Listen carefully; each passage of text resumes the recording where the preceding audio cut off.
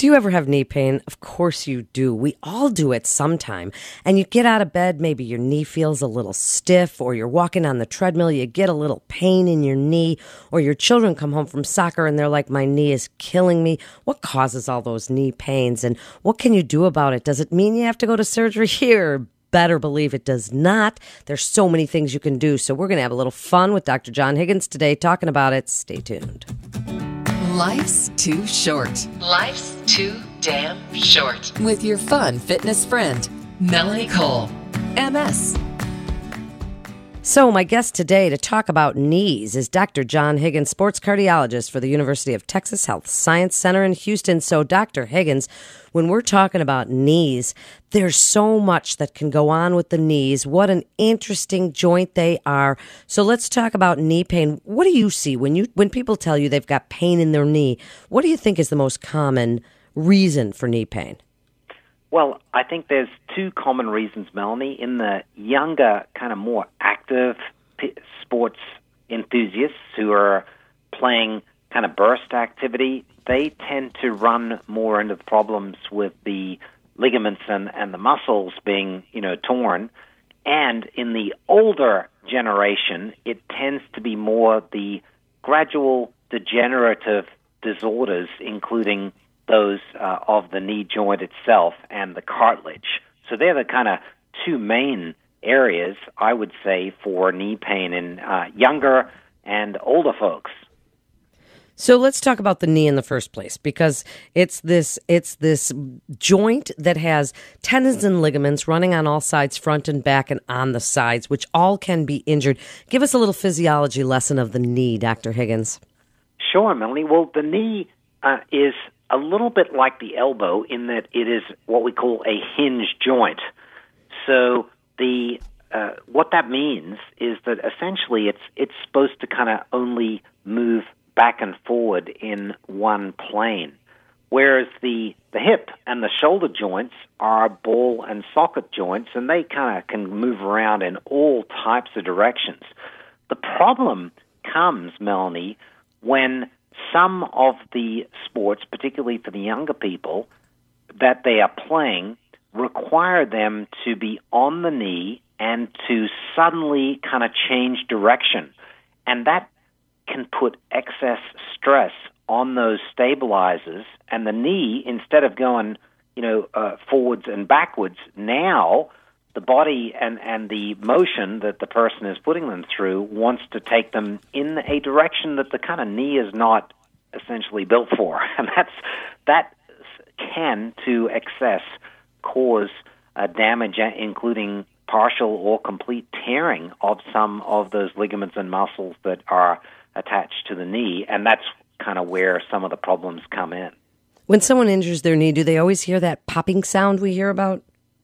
Not always, but the things that I find, Melanie, is they can always remember the kind of exact moment when it happened. Sometimes they'll say they heard something, but other times they'll just say they felt something, and it was from that point on that they will often complain of pain. They also will often have some swelling that they note come up within the next few hours, and they also note that if they can try to continue on with the exercise, that they just cannot perform it properly, or they just have to stop because the pain and the swelling is so intense that they just cannot function normally. So what predisposes someone? I mean, we talked about, osteoarthritis in the older population and in some sports for our younger kids, and just basic arthritis and knee pain. A lot of people have that. Is there anything we can do to avoid just that basic knee pain?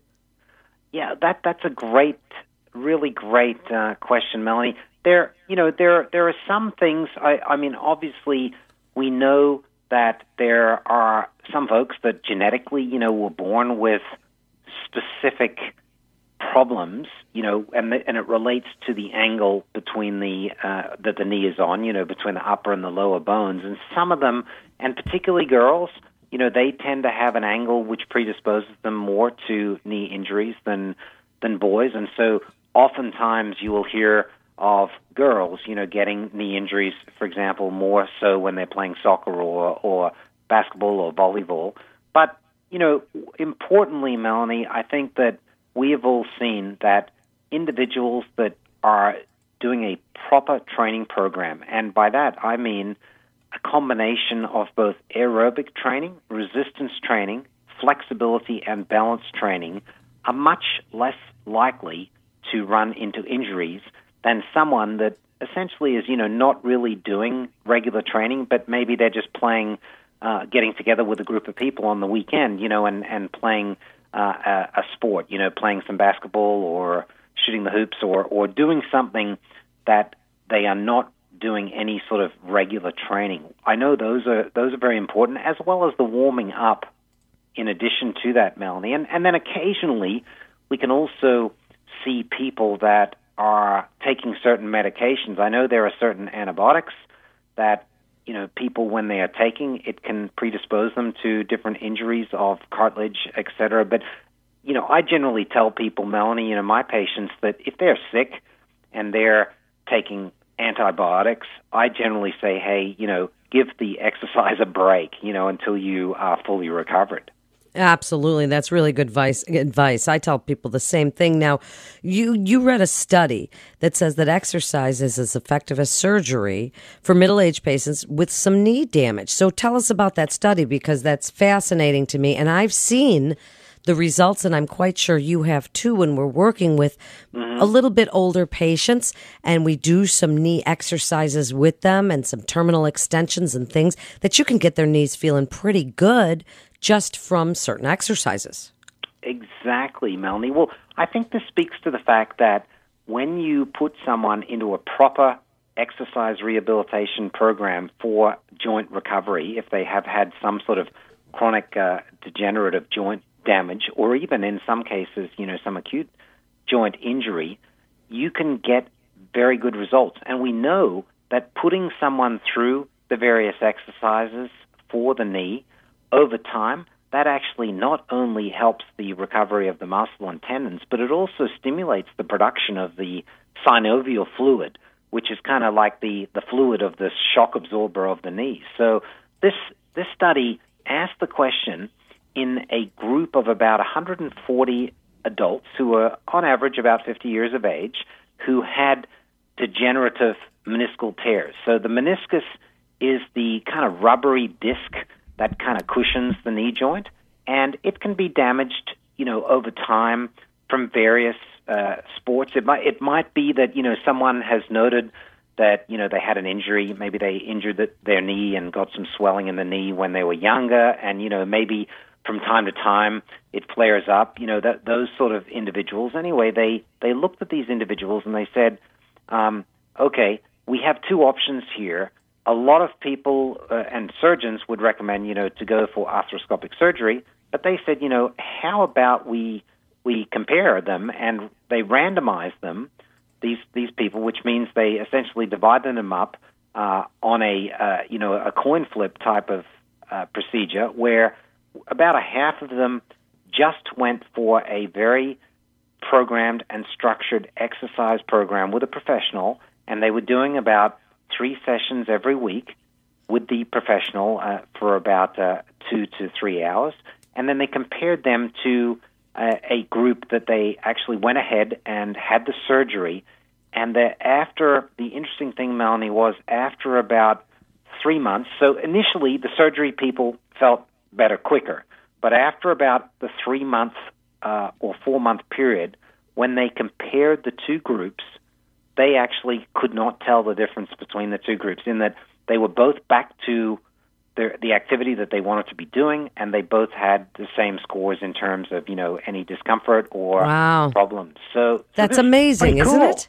That's Yeah. pretty cool. And I mean, I know maybe some of the orthopedic surgeons might not like to hear that. However, it is really great. Now, when somebody comes to you with knee pain, are you an ice man? Are you a heat guy? Are you a brace guy? If do you tell them you can go back out and play some soccer, but maybe brace it up for a couple of times at at practice and that sort of thing? What do you tell people about just basic knee pain?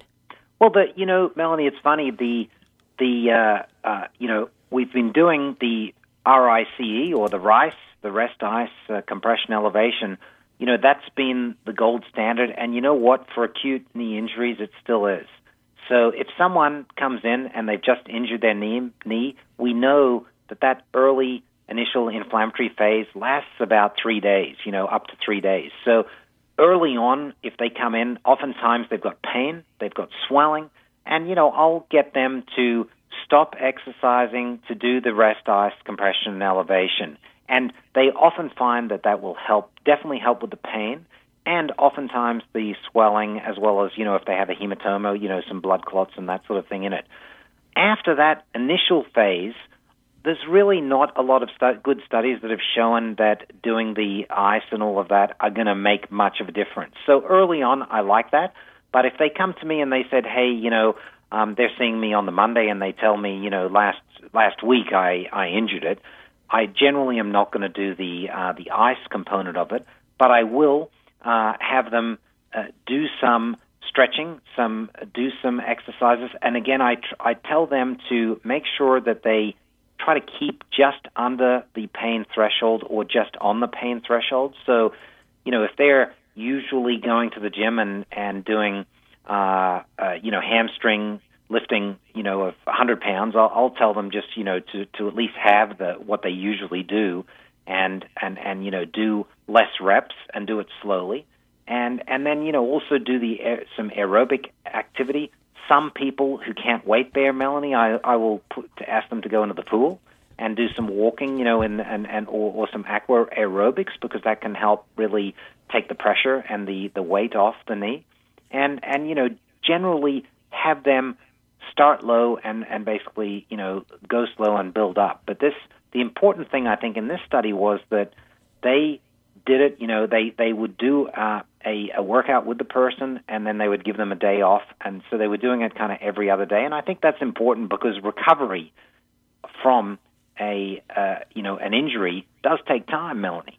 It absolutely does, Dr. Higgins. And also, when I've worked with so many people that have had prior knee injuries or prior knee surgery, and they say, oh, I can't do a lunge. And I only have people doing back lunges anyway. I don't love forward lunges. I like them back because people invariably with forward lunges put their knee over their toes and they lean forward on it and they feel that shearing force, So I always have them stepping back instead of forward, and they say, I can't do that. And I say, well, do you stand up from a chair? And, that's pretty much like a squat or a lunge. It's pretty much the same movement. This is, as you said, a hinge joint, and it just goes back and forth. And they say, well, I'm not allowed to put any weight on it. Well, you're standing on it and you are walking on it. So what do you tell people? And you can wrap this kind of up for us. What do you tell people about that recurring pain and the exercises that they can do as opposed to the exercises that they can't do? Well, what I will generally tell people, Melanie, is if they have had a severe injury from a particular exercise, it's quite likely in that early period, the 3 to 6 months after that injury, that if they go back and do exactly what they were doing before, there's a good chance they're going to, blow that knee out again. So I tell them to take a break from the exercise they were doing, and most of the time I'll find that it is that real burst and kind of fast, almost plyometric type exercise that they've been doing, Melanie, or they've gone up high, and come down heavy on the knees. So I tell them, what, let's focus on low impact kind of exercises. You can still get the benefit from the exercise on the cardiovascular system. You can still get a lot of the other great benefits, but, let's go low impact. So that often means things like instead of, playing basketball on the weekend, it might mean going and doing some work on the elliptical or doing some swimming or just doing some, fast walking or other low impact or cycling, that sort of thing.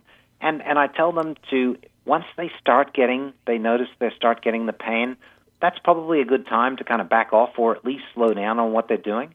And they can generally gradually build back up, Melanie. And importantly, if they need to, sure, they can put a splint or something on to kind of help stabilize the knee, particularly early on in the injury.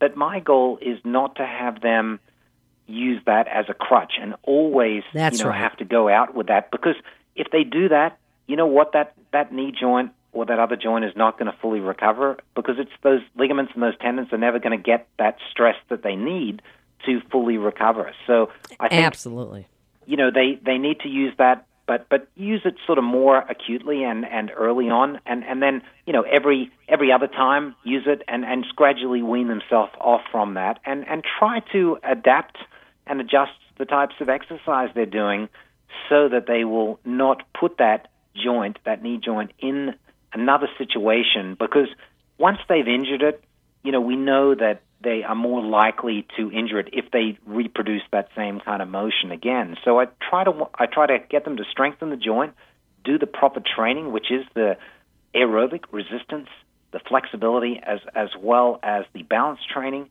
and make sure that they are careful and just watch what they're doing and try to avoid getting too much of that valgus or the other stress kind of angulation on that joint, and they should be okay.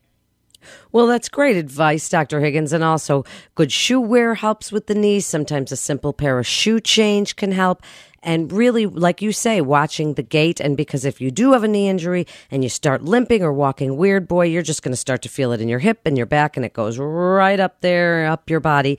And also to make sure you're with a good professional if your kids are in soccer, especially your girls, as Dr. Higgins said, because they are going to be at risk for ACL injuries, the anterior cruciate ligament of the knee. So they should be doing these plyometrics. They should be doing lateral training, but they need to know how to do it so we can protect our girls. And just as Dr. Higgins said, that is what it's all about. You're listening to Life's Too Short, so you have to make the most of it. I'm Melanie Cole with Radio MD, having so much fun here. Thanks for listening.